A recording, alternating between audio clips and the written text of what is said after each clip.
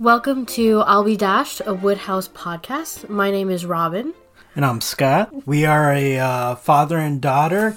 This is our first podcast that we will be talking about the works of P.G. Wodehouse. And I'd like to just go a little bit into how we decided to do this. Both of us are pretty active readers over the course of our life, but the last couple of years we started to not read quite as much. I know last year I only ended up reading about 10 books in total. And I think I read about 7 or 8.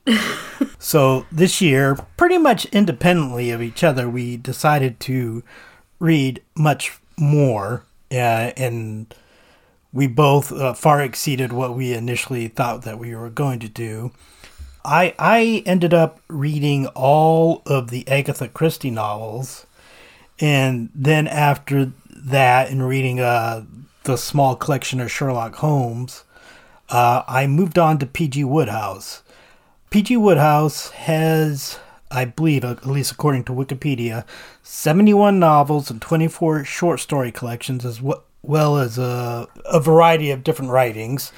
And Robin started a YouTube for her book. Yeah, I started a booktube pretty much for just my different interests, which include Jewish fiction as well as queer romances as well as classics. And about the time that I told my dad that I had decided to do this, pretty much immediately he was like, "That's so funny. I was thinking about starting a podcast." And in the space of 2 hours, I had become a multimedia content creator, apparently. And one of the reasons I decided on Wodehouse, besides, enjoying the content, was like, as I said before, I read a lot of Agatha Christie, and there are many Agatha Christie podcasts. There is not one, at least that I found, P.G. Wodehouse podcast. And there's not even a lot of content on YouTube about him. So I thought, the two of us being novices as we are, if there's something that we should grab onto, it's something that nobody else seems to be doing, at least right now. So we are going to be reading and discussing P.G. Wodehouse. We don't have a set schedule yet, probably once every 3 weeks or so. We don't have a particular order that we're going into, because if we were to go into it in chronological order, that would mean starting with some of his school stories, which I've read a few of them. They're not bad, but they're not quite up to the same standard as a lot of his later work. So today we are starting with Something Fresh, which is the first book in the Blandings Castle series. And I will also point out that this is the first Wodehouse book that Robin has read. I, mainly this year, have read, I believe at this point in time, 48 Wodehouse books. So I have a little bit of experience with Wodehouse, and this is Robin's first book. Yep. So pretty much it's going to serve as a template for me to ask questions as someone who doesn't have a lot of experience with Wodehouse. I've read Something Fresh twice, but that's it. I've not read anything Wodehouse up until this point, and Dad, who has read a lot more, even if he's not like an expert in Wodehouse, obviously has I might cut this part out. Experience? I might cut this part out because I want to say a dearth of knowledge. But is that the scarcity? Oh, is that the Dearth means scarcity. Okay, that's why I say I might. My dad's a dumbass. That's why I say I might cut this part out, because I'm like, I think you have to keep it in now. I think I have the wrong word. We'll see. Yeah, so my dad has a lot of experience. I won't try to be fancy that much, because it usually backfires. Yeah, my dad has a lot of experience with Wodehouse, and so we thought it would serve as just a nice sort of foil to each other, where, why are you looking at me like that? I was just paying attention. Okay. I was like thinking I did the wrong word again. So where I can ask the questions that people who don't have as much experience with Woodhouse can ask and get that knowledge that way. Because I do have questions about Woodhouse. Okay. So, yeah. Okay, well, before we get into the book itself, I will have to note that this book, and possibly several other books, have UK and US editions. Which I found out the hard way. Yeah. If you, for some reason, are looking for this book, if you want the UK edition, you need to not be in the US, apparently, unless you want to get it on Audible, which you can do so. If you're going to Amazon, really, the only option seems to be the US edition, at least for physical copies. And that is because Woodhouse is out of copyright. And so on Amazon, anyone can print Woodhouse, pretty much, which is how I ended up with a copy of what is technically something new, not something fresh. Yeah, it's the same novel, except there are a few differences. Mm-hmm. Like 3 of the characters in the novel are Americans in the U.S. edition. And one of the characters, George Emerson, who we will probably talk to some extent about later, in Something Fresh, is a Hong Kong policeman, whereas in Something New, he's, I believe, a New York lawyer. I don't know if he's a lawyer, but he works at a law firm. But he is also American. Yes. Yeah. So we're mainly going to be talking about the UK edition because both Robin and I did listen to this together yesterday, although we both had read it before. Mm-hmm. But for the future podcasts, we will be reading separately. We will be trying to, as much as possible, stick to UK editions. But we will let you know if the one we're reading is US. So, at the beginning of the book, we have Ash Marson, who is a crime writer, a job that he's not particularly fond of, and he does it mainly just to make money. He meets another writer under the same company, Joan Valentine, in their apartment complex. Mm-hmm. And she pretty much pushes him to get out of his comfort zone. She gives him a kick in the butt. Yes. And that is mainly what prompts the circumstances of the novel. So we move on from Joan and Ash to Freddie talking to basically his bookie, R. Jones. Freddie is engaged to the daughter of an American multimillionaire, and he is worried about a breach of promise case.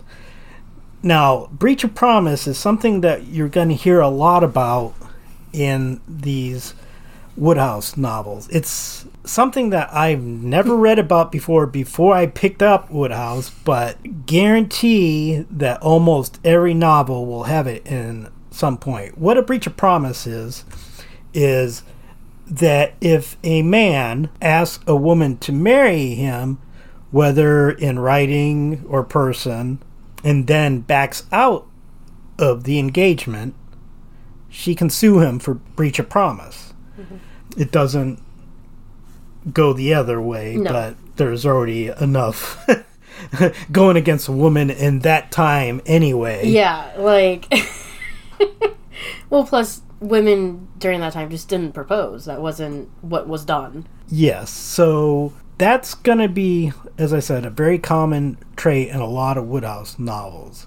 Now, Freddie is concerned because his cousin, mm-hmm. I believe, yes. just lost a breach of promise case, and Freddie, in a moment of misguided ardor, lust, whatever you want to call it, has written to a choir girl, and he believes that during writing those letters, including poetry, he may have proposed marriage.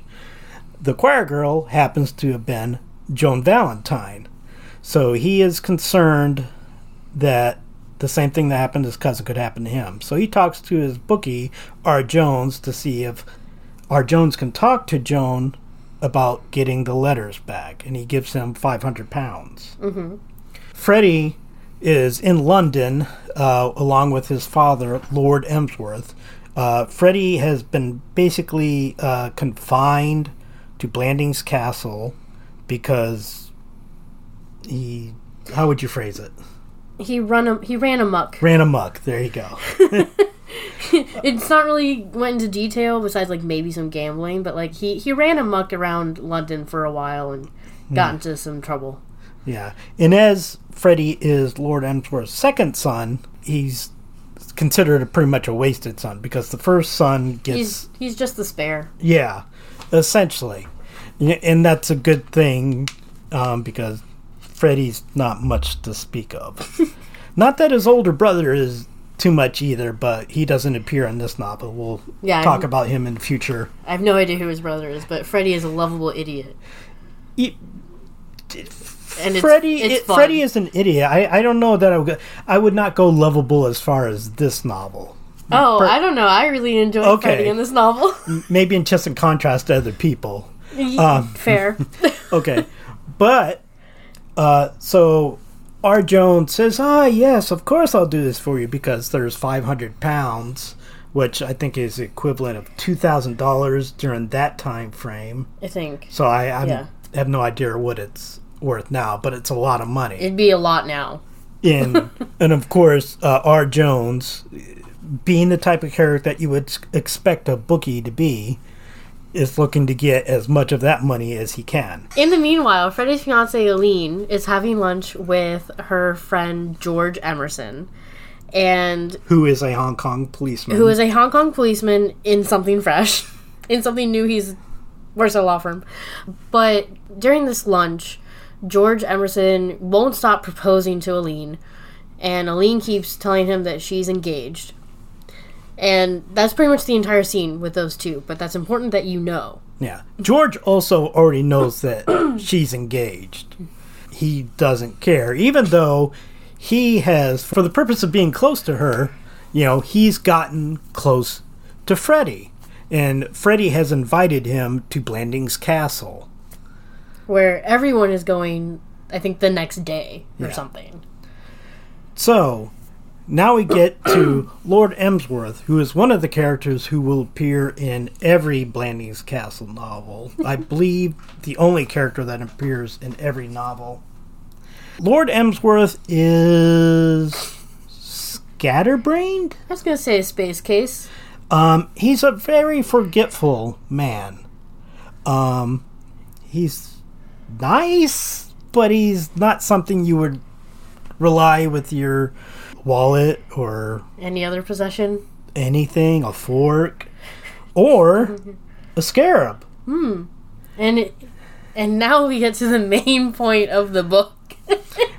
After a setting scene where in one of the clubs he is talking to a waiter, which is where we find out that Lord Emsworth is pretty scatterbrained as he casually slips a fork into his pocket without even noticing that he's doing so, and the waiter informs of this. That brings us to his next scene, which is with Mr. Peters, who is his son's future father-in-law. Mr. Peters, who has quite a problem with his indigestion, has been told by his doctor that he needs to develop a hobby. The doctor collects scarabs, and Mr. Peters has decided that he's going to do so also. So he has quite the collection of scarabs, and he has decided to show them to Lord Emsworth. Even worse, he, in showing them to Lord Emsworth, puts one in Lord Emsworth's hand and then leaves the room. He leaves the room to go get a phone call, actually, from Freddie himself. Yeah. Lord Emsworth is polite, but he does not care about scarabs at all. And he lets his mind wander to other things while he's holding the scarab, and then he doesn't know what he has in his hand, so he just puts it in his pocket. and eventually leaves, and Mr. Peters doesn't notice until later that the scarab is missing.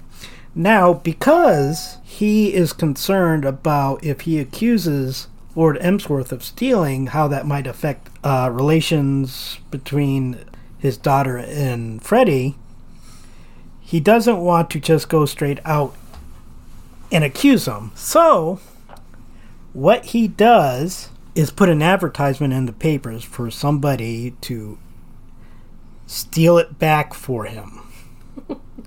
That brings us back to Ash, who on Joan's prompting has looked through the paper, saw this advertisement, goes to basically interview for the job and be the only person who meets the advertisement of a young man gets the job.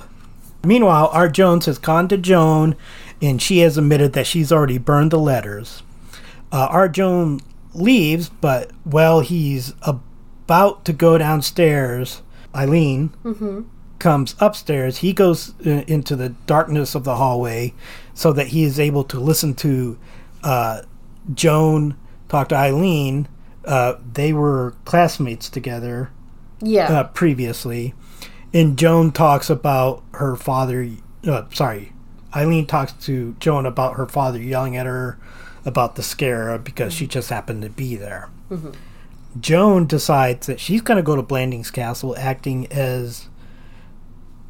the lady's maid. Acting as the lady's maid. So, we have all these people coming into Blandings Castle now. Joan is going there as lady's maid using the name Miss Simpson. Yes.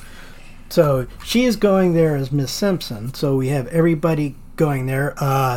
Ash comes to Joan to talk about this job that he has, although he doesn't give all the details, but he admits that it's something he found in an advertisement, and Joan, being a very smart woman, goes and finds the newspapers, and she realizes that he is also going there now.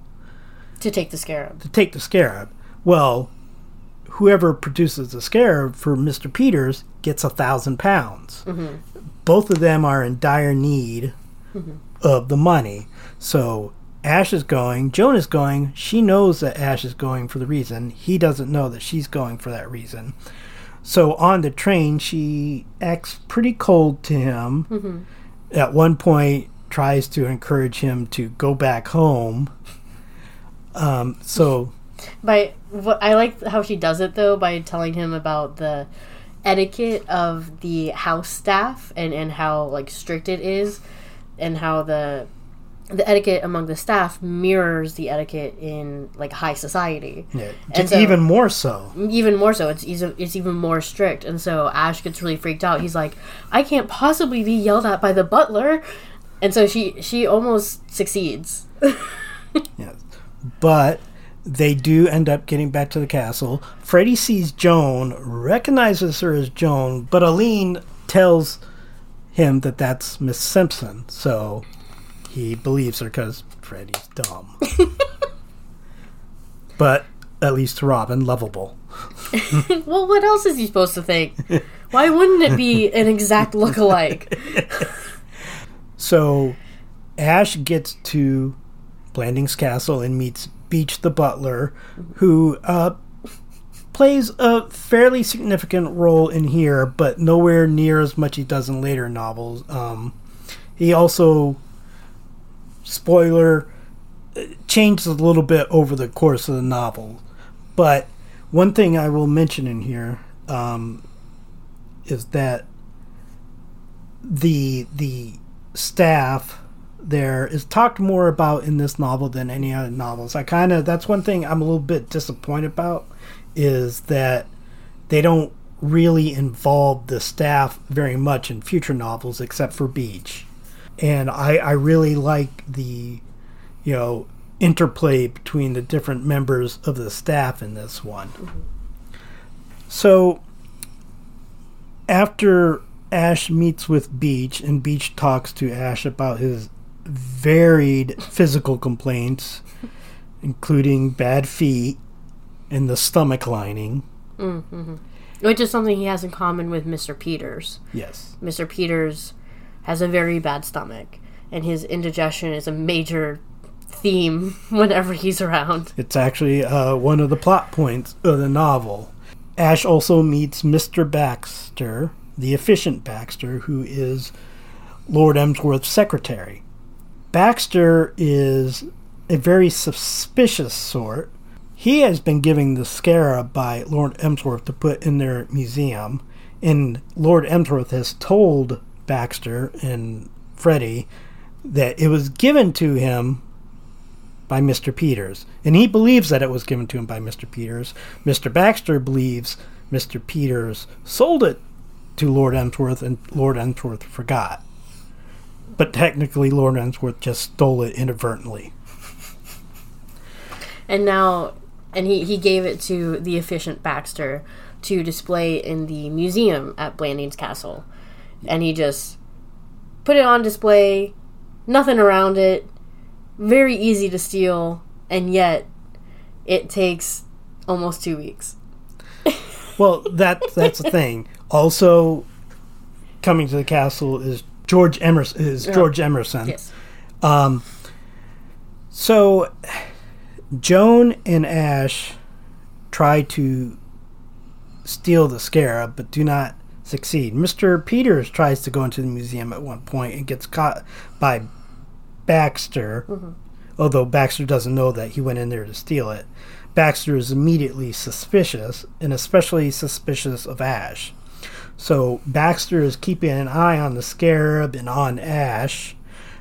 Joan also wants to steal it, but she's not under Baxter's radar there, on his radar, mainly because she's a woman, which... And women can't steal. Gender politics does play a part in this, which we will get into later in this podcast. But you have 2 people trying to steal the scarab. 3 technically, because at one point R. Jones talks to Freddy and wants Freddy to steal it because R. Jones tells him that Joan didn't burn the letters and that she wants more money, even though Joan did not actually do this. So you have multiple people trying to steal it. Baxter staying up late at night to protect it. He catches Ash at one point coming downstairs, and Ash says that he is going to read to Mr. Peters to help him sleep. Mr. Peters and Ash get into an argument because Mr. Peters is an ass. Yes, Mr. Peters is very rude. He is what I imagine like millionaires are like. Like, he expects to get his way because he has always gotten his way because he has money. Yeah. But also his indigestion has made him more irritable. Yeah. Ash, however, does not take it, and he threatens to quit. What ends up happening is that Ash tells Mr. Peters is that he is going to put him basically through a personal training course because Ash is a physical fitness nut. I mean, that's true. That's very true. He's very into physical fitness, especially something called the Larson exercises, which apparently look ridiculous. I don't know if those actually exist. I did not look those up. We probably should look those up, see if they exist. But, yeah, so he is essentially thinking that he's going to train Mr. Peters out of his indigestion and into better health, which is fully possible. But he just doesn't take Mr. Peters' crap. Yeah. So, also, meanwhile, George Emerson is still trying to get Eileen to marry him, even though she's engaged to somebody else. And Eileen is also on the same diet as her father for sympathy reasons, I guess. I'm not really sure why, except that she's kind of a doormat. Yeah, like that's something that even like Joan says, is that, you know, Eileen goes along with things, but she's also the type of person that when she complains, no matter like how frivolous the complaint is, like Joan has said that she's felt very maternal towards Eileen before because she's such a doormat, pretty much. Right. So because Eileen is on this diet, George decides a way to get into her good graces is to bring her food. So one night around 2 a.m, he sneaks out to bring her food at the same time that Ash is sneaking out to try to steal the scarab, and they run into each other in the dark, fighting each other with Ash trying to choke out Emerson and Emerson punching Ash and knocking over China, which wakes up most of the household, but especially Baxter, who comes downstairs and finds himself in the mess with them. In the dark. And Emerson and Ash decide silently, without consulting each other, to both let go and to take off, leaving Baxter there with a piece of cold tongue, which he believes is a body.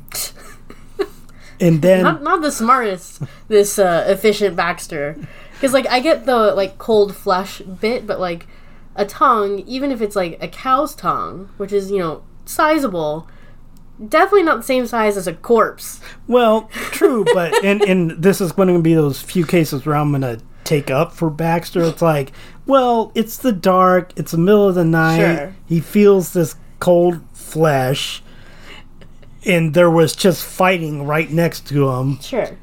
Understandable. Well, Ish. pardonable, I guess. And of course, this wakes up the entire house, and Lord Emsworth comes out shooting. With the pistol. Well, yes. Well, I didn't want people to think that you're like, yeah, he comes out, you know, guns a-blazing, like the phrase. Like, he actually comes out guns a-blazing with a pistol in the dark. And then and empties the gun. Just shooting wildly in the dark. And then ask a question. Yeah, and then ask, who's there? It's one of those things where I'm like, oh, Lord Emsworth. Oh, boy. You'll get used to that phrase. Oh, great. So, of course, it ends up everybody thinks that Baxter is nuts.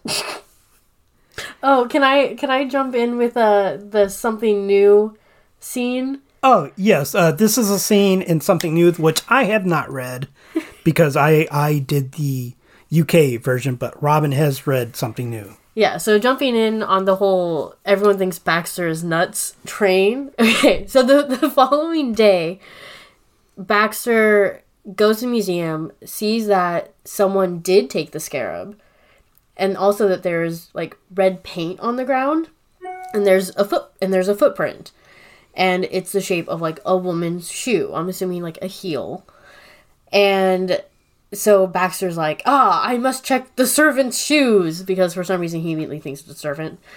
He's a class snob. True, yeah. So he goes and looks at the servant's shoes. Ash happens to sort of be around. And Baxter does find a woman's shoe that has, like, red paint on it, and it's Jones. He's like, I have to take this to Lord Emsworth as proof. And so he makes Ash go with him for some reason. I think Ash has to carry, like, the basket of shoes, which is a mistake on Baxter's part.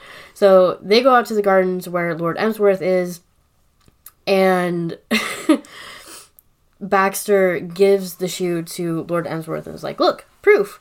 But the shoe is totally normal. It has no paint on it. It's completely black because Ash switched them. So instead of Baxter being like, oh no, what happened? He flies off the handle and he's like, I know there's a shoe with paint on it. And so he goes back to where he found all the shoes and he's looking in like nooks and crannies and cubbies and in, you know, whatever. And in the meantime, Ash tosses the paint shoe out the window. And so Lord Emsworth is following behind, just lackadaisical, and sees Baxter going completely nuts, tearing this room apart, trying to find this shoe that he says has paint on it.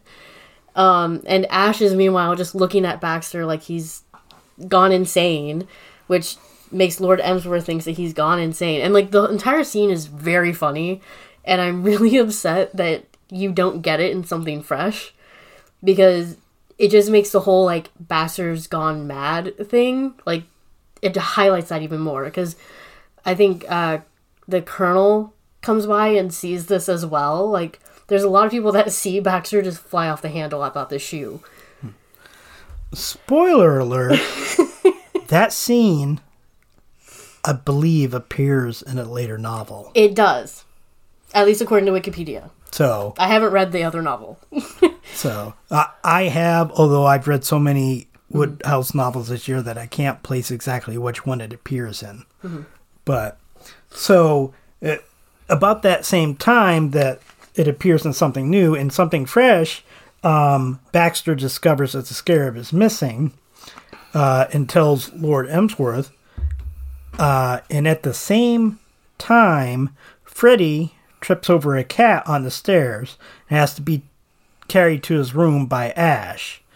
Ash and Joan, who have at this point become partners instead of rivals, discover that R. Jones has told Freddie that he needs to steal the scarab.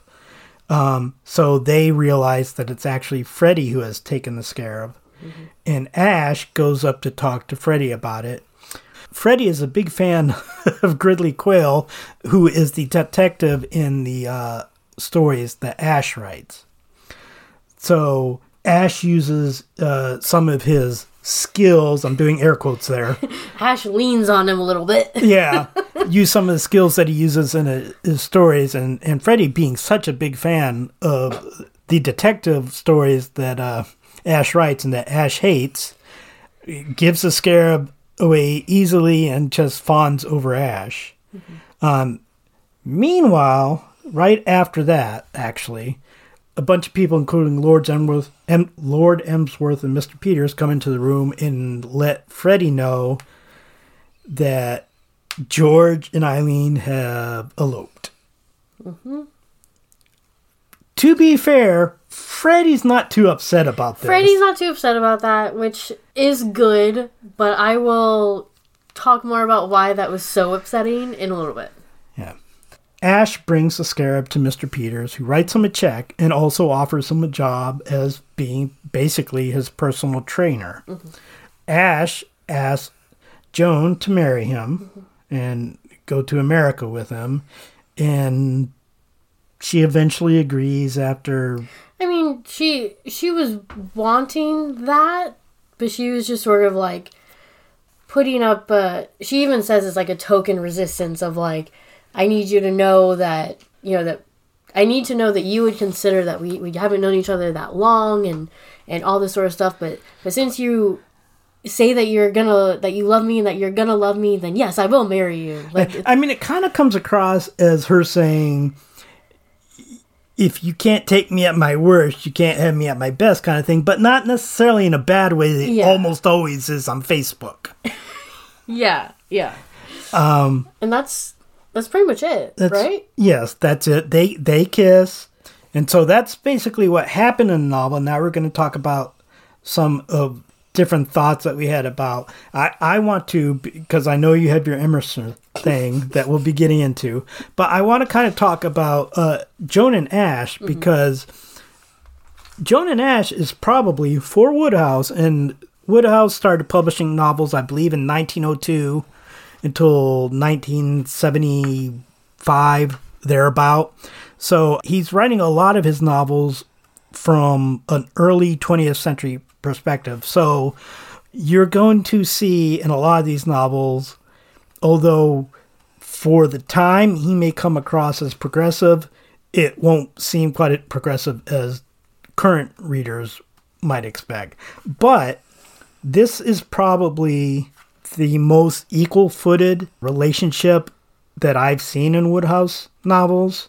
With Ash and Joan? With Ash and Joan. Mm-hmm. Joan can give as well as Ash, if not more so. Yeah, I think Joan is often shown to sort of like outwit Ash. Yeah. In most of their scenes. Yeah. And Joan is also a big defendant of, equality with women. She makes a point of like, when they become partners to steal the scarab, of like, why should I, sit in my room waiting while you do all the hard work and then get half of the reward when I haven't done anything?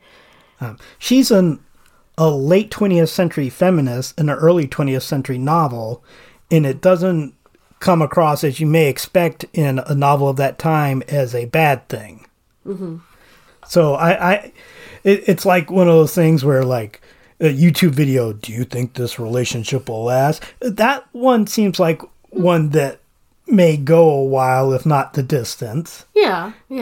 On the other hand, I shall now let you talk about Emerson. Okay, so let me talk about Emerson. My thing with Emerson is that, and Dad has a sort of caveat to what I'm about to say, but Emerson strikes me as like a nice guy TM, where he's that friend who's like, oh, we'd be so great together, I treat you so right, I treat you way better than your current partner, blah, blah, blah, blah. And then when they get rejected, Emerson is just keeps going.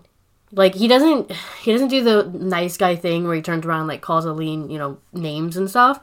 But he just keeps going. He keeps belittling her and implying that he knows what's best for her and he can take care of her. And her and Freddie aren't even really in love, which is true. But neither is Eileen in love with George until... And this is why it was so frustrating. Because Woodhouse spends most of the novel commenting on how, like, annoying Emerson is. He calls Emerson, like, a Superman, which is, I'm assuming, the early 1900s equivalent of a nice guy. Well, if you go by Nietzsche. No, moving on. But, he spends most of the book doing that, sort of, like, ragging on Emerson, which I really enjoyed. But then Emerson gets the girl. Like, that sucked. Like, that's just like, oh yeah, if you just, stay persistent, she'll fall in love with you and you'll get everything you ever want. Like, no, I want to kick him off a train. Like, that was so upsetting to read, and my boy Freddie did not deserve that, even though he couldn't have cared less. Now, my caveat to this is Emerson wasn't really a nice guy, quote-unquote nice, at all. The only time he ever did anything nice was when he tried to bring the food, and of course he didn't accomplish that. He was pretty much a dick all throughout. I mean, and also, I mean... But, like, yes, I agree with that. He was a dick, but, like, in the way that those guys now are like, oh, I have so much money and I can provide for you so well and you'd be so happy with me and all that sort of stuff. Like he was like that. Yeah. Well, I mean, of course, I'm a guy, so I can't really tell you, no, you don't know what nice guys are because you have more experience. Yes, Father, tell me more about nice guys. But what I argue against that, and all we're arguing about is the different ways in which we think Emerson sucks. Yeah, I'm not under any, like, illusion that my dad liked Emerson. But the thing is like, he doesn't pretend that he necessarily cares about what she wants. Mm-hmm. He's talking about, like, when I come home, you make me feel better and comfort me. And it's like, I mean, if this was a modern relationship, this relationship would not last a couple of weeks. Mm-hmm. Back then, it may have lasted, but it would be miserable. Yeah, poor Aline. Even though she was stupid. But that was my piece on Emerson. I don't want to devote any more energy to him. I'm hoping, because when I first brought up my hatred of Emerson, Dad didn't remember him as a character. I'm hoping he doesn't show up again. Yeah, I first read this book probably 4 or 5 months ago, and I've read like 40 other Woodhouse books between now and then, so I remembered a lot of things about it, but like I had completely excised Emerson from my mind. Mm-hmm. And as far as I know, I don't believe Emerson ever appears again in any future works. Now, some of the other characters will, obviously,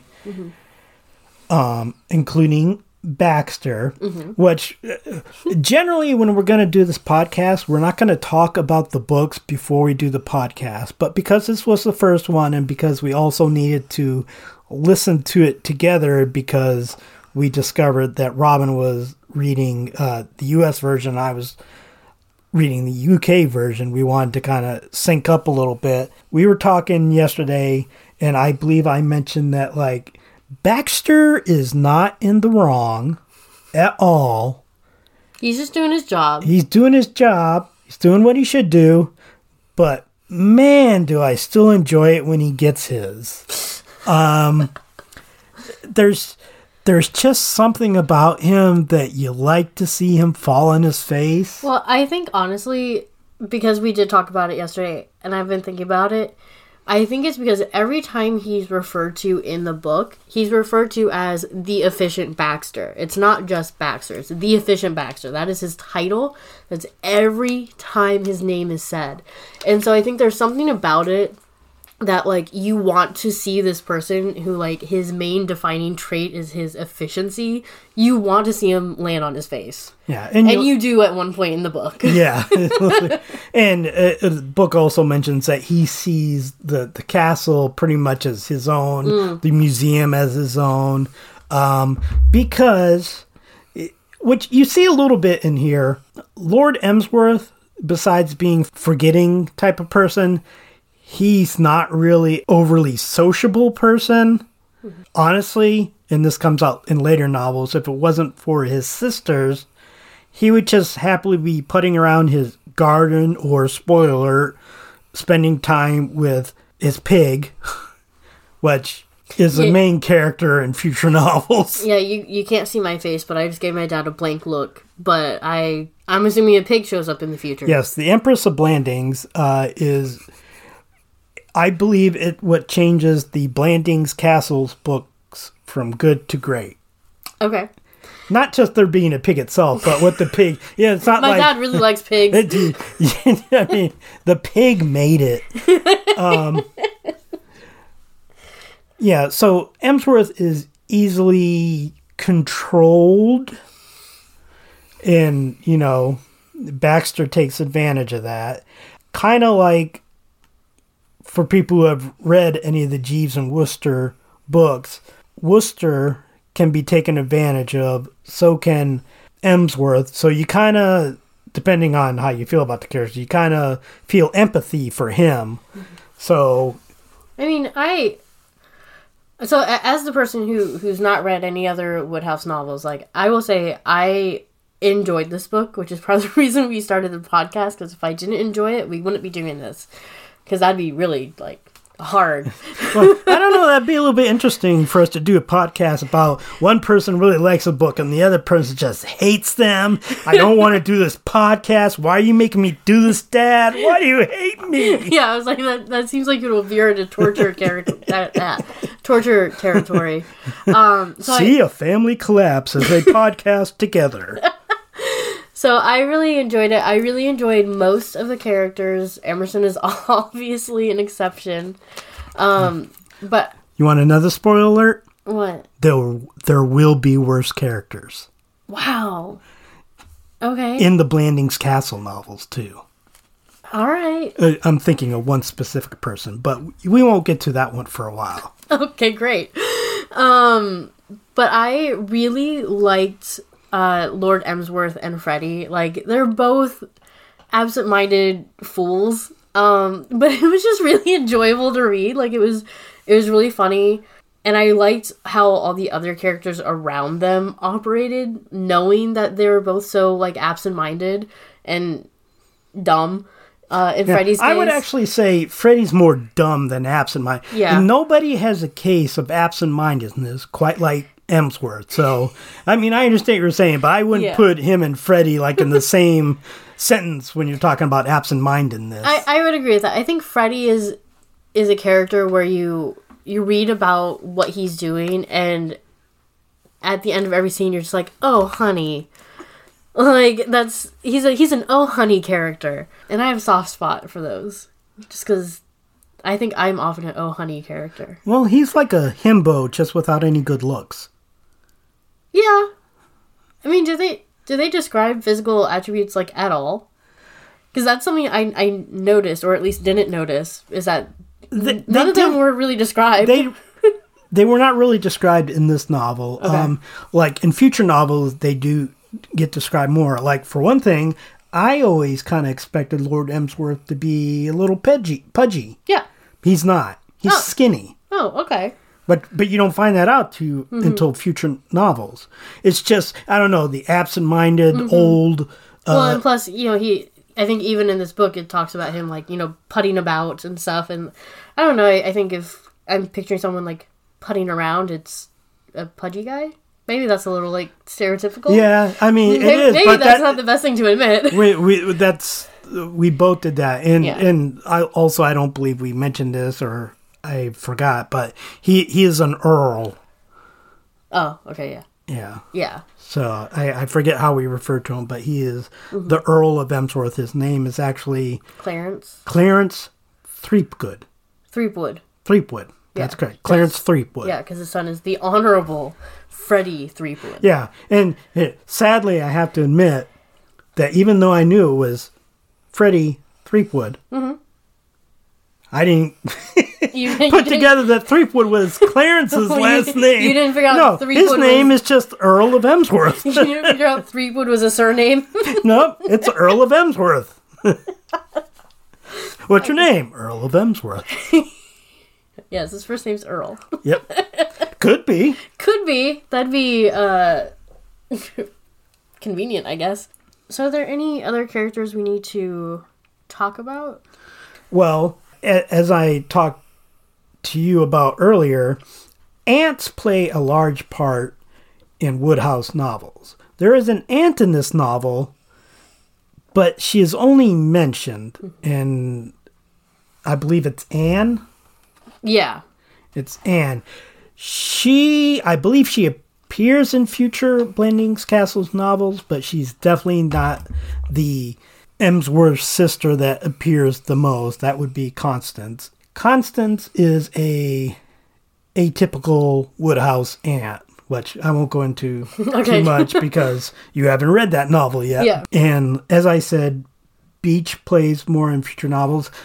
The other staff members will be mentioned in future novels, but I don't think, except for Beach, that any of them really play much of a part at all. Definitely not more than they did in this novel. This was the main Blandings Castle novel or the Blandings Castle staff. Trying to think, is there any other characters that we need to talk about? Now, you said you had some questions. Yeah, I don't remember them though. I'm flipping through my book, looking at like the things I made notes on.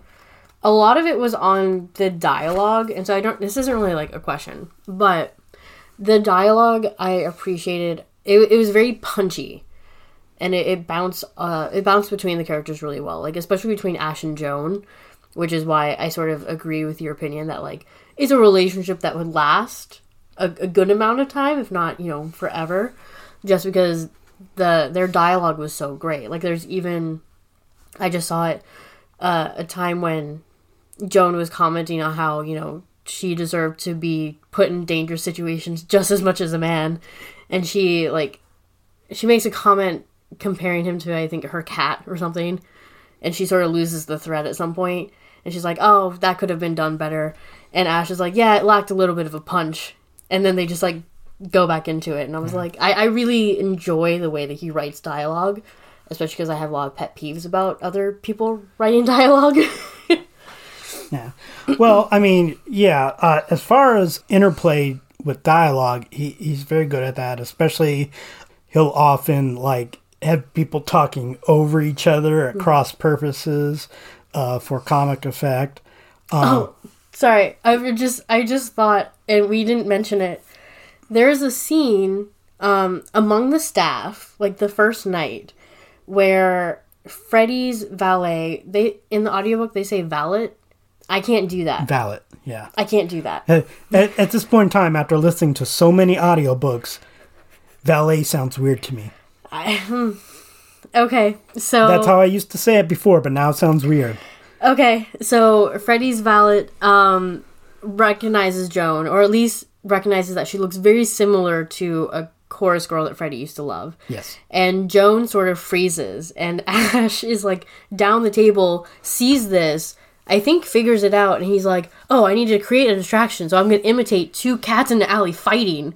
Like, out of nowhere, draws all the attention. Out of nowhere. No. It's something that a friend of his taught before, that he just happens to decide that this is the thing that I need to drag attention away from Joan. And it works. It works, although understandably. It does make Beach suspicious. Yeah, so just those sorts of things, like the dialogue and also just, like, the random hijinks that...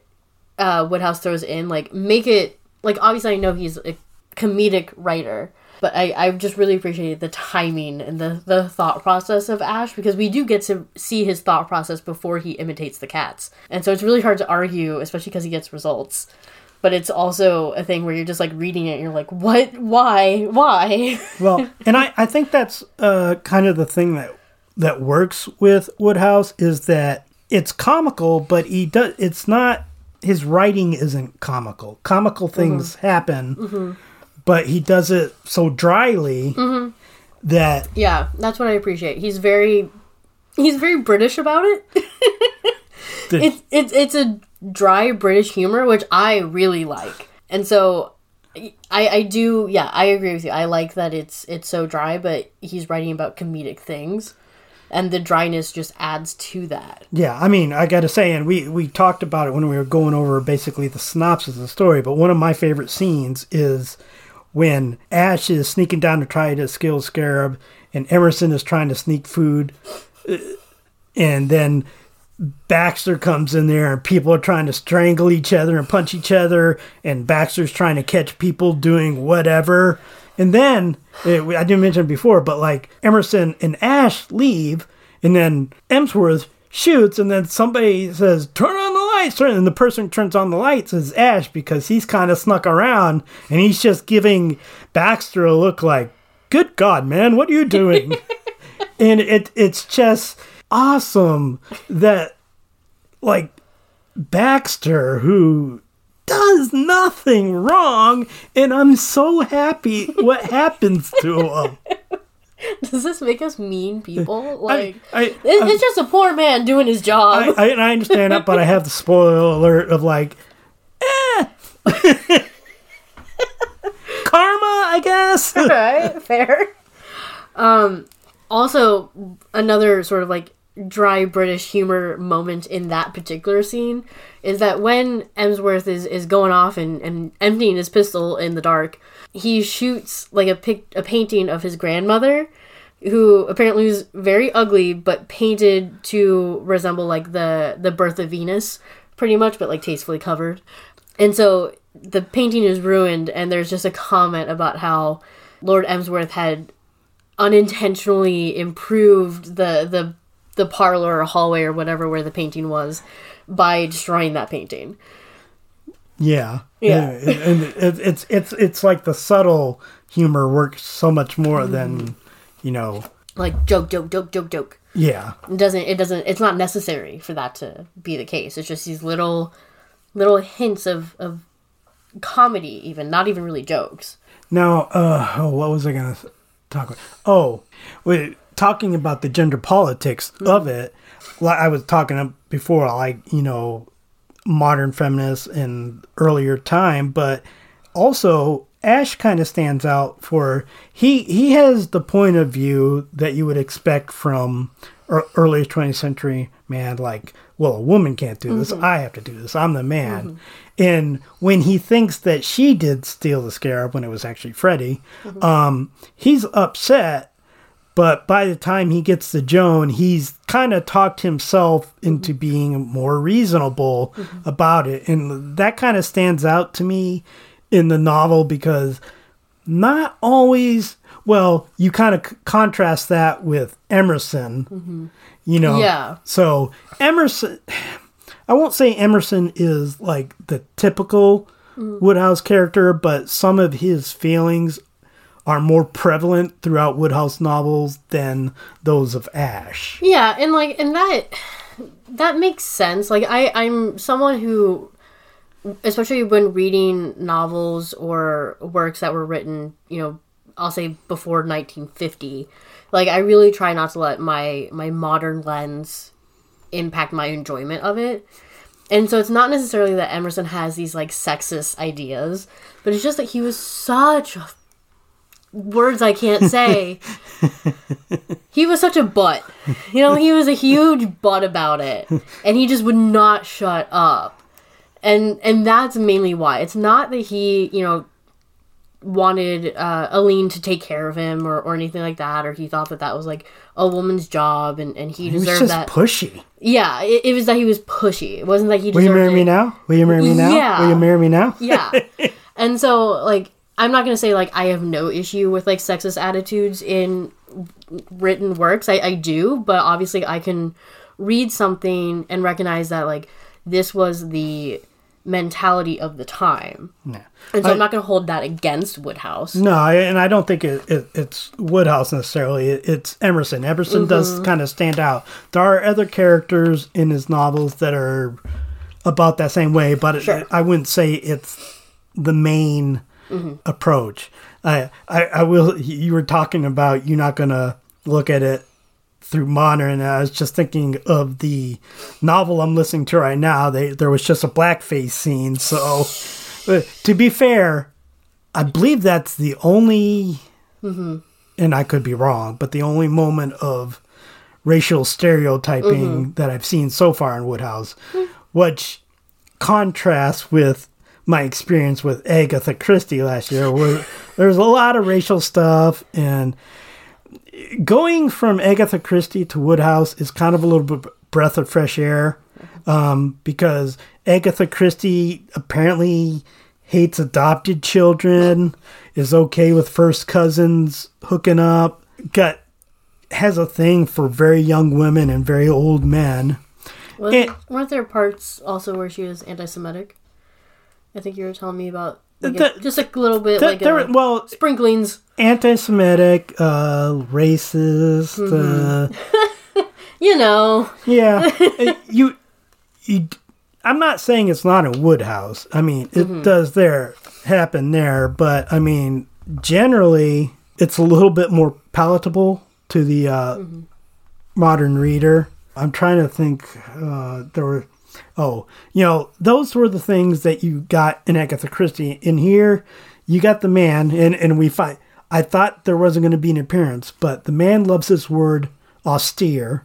Oh, yeah. Yeah. Dad, when we first talked about, making this podcast, he had a couple of things he wanted to, like... There are a couple of things that pop up throughout various works of Wodehouse that he wanted to highlight, and one of them was the use of the word austere. Yeah. Which is only once in Something Fresh. Only once in Something Fresh. But since I've started noticing it, I have not found any work yet that does not include the word. Which is not a bad word, but it's not used commonly nowadays. So it sticks out. It's faded out of the lexicon. Yeah. So because of that, can you explain what austere means? It basically means severe. Oh, okay. So if I looked at you austerely, I'm just like, my dad's giving me like a constipated look.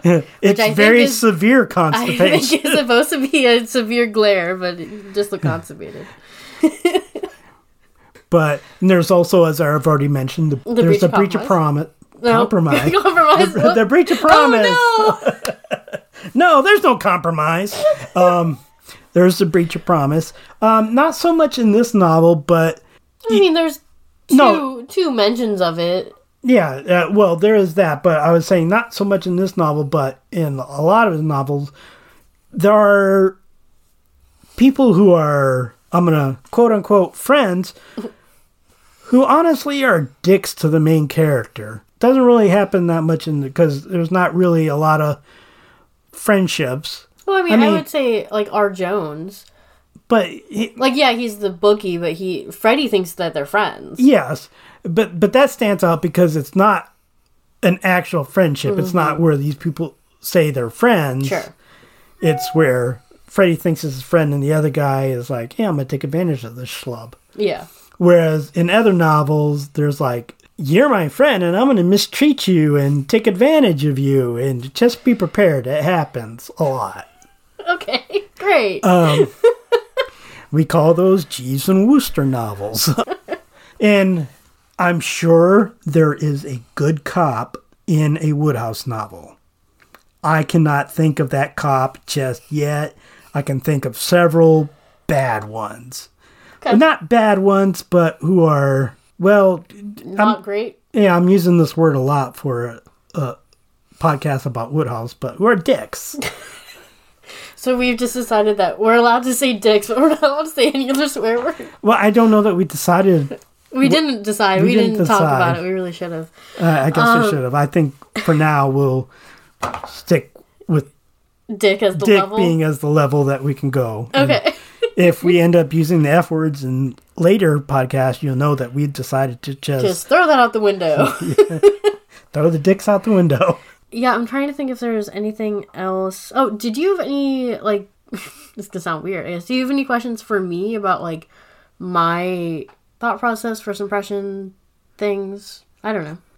Well, let's see.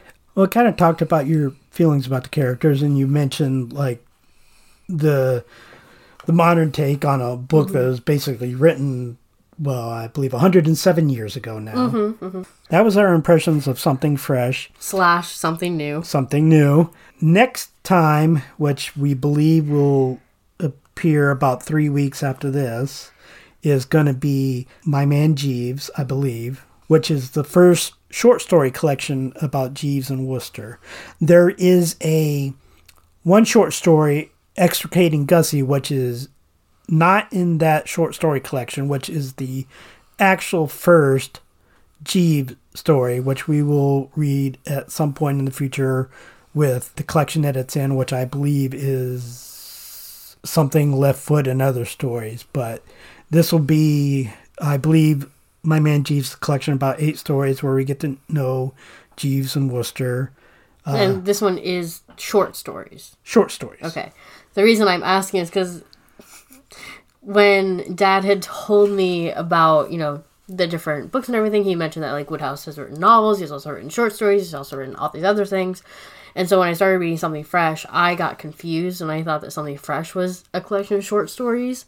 And if you actually go to my YouTube channel, which I will plug at the end, like, you'll see me talking about it, and I say that it's a collection of short stories with that are interlinked because of the characters, and then I correct myself later and say, like, no, it's just a novel. Yeah. It's a straight-up novel. Yeah. All the Blandings Castle books are novels. There are short story, but they appear as part of a larger story collection, and usually only 1 or 2 Blandings Castle stories in that collection. Okay.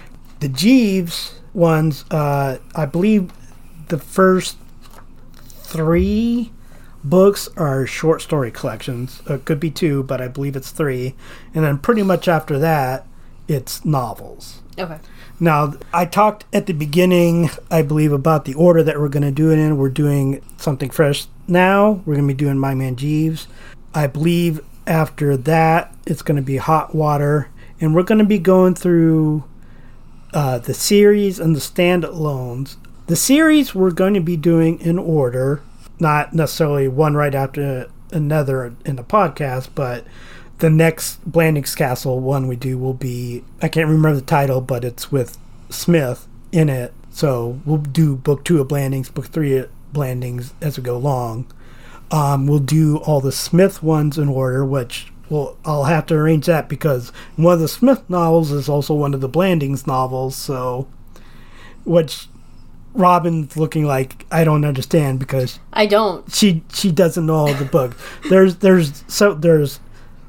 the Wooster novels or the Wooster books, the Blandings Castle books. There's also the Smith books, which there are 4 of those. There's Monty Bonkins, which is part of the Blandings Castle. Plus, he has 2 other books. There's Mr. Mulliner, and there are a few others I can't think of the name of, because a lot of them are ones I haven't read yet. Like I said, I've read almost 50 books, and there are some series I haven't even read yet. So So we're going to be doing this for a while. Yeah. I think Dad estimated like 3.5 years. Yeah, if we do it every three weeks, that's that's 17, 18 books a year, depending on when we do it. So, no, it's going to be more than that. It's going to be like 5 years. Woo! I mean, I'm not saying that we're going to do it every single time at 3 weeks, but we also have other commitments, so I don't want to say, yeah, we're going to do this every week, because that's impossible. I could not do that. So I run a YouTube channel. I also have an Instagram that is all book related, and it's pretty much like my reviews and stuff about the books that I read on my YouTube channel. They work together really well. So both of which you can find at A Hobbit's Reading List. And follow me, subscribe to me, leave me comments. You'll get a preview of what I think of the Woodhouse novels, because those are included in my weekly reading vlogs. So, yeah, hit me up. If you want to hear about politics from me, you shouldn't do that. I shouldn't do it. Just stay away from Twitter entirely, unless you are seeing advertisement for this podcast. In that case, yes, spend all your time on Twitter. Yeah, who knows? We might make social media for the podcast, maybe. We haven't talked about that. Yeah, we just kind of want to see who's actually interested in Woodhouse, and the only current Woodhouse podcast on the planet is this one. Yay! So until next time, I'm Scott. I'm Robin. Dash it all. I'll be dashed. What ho. Whoa.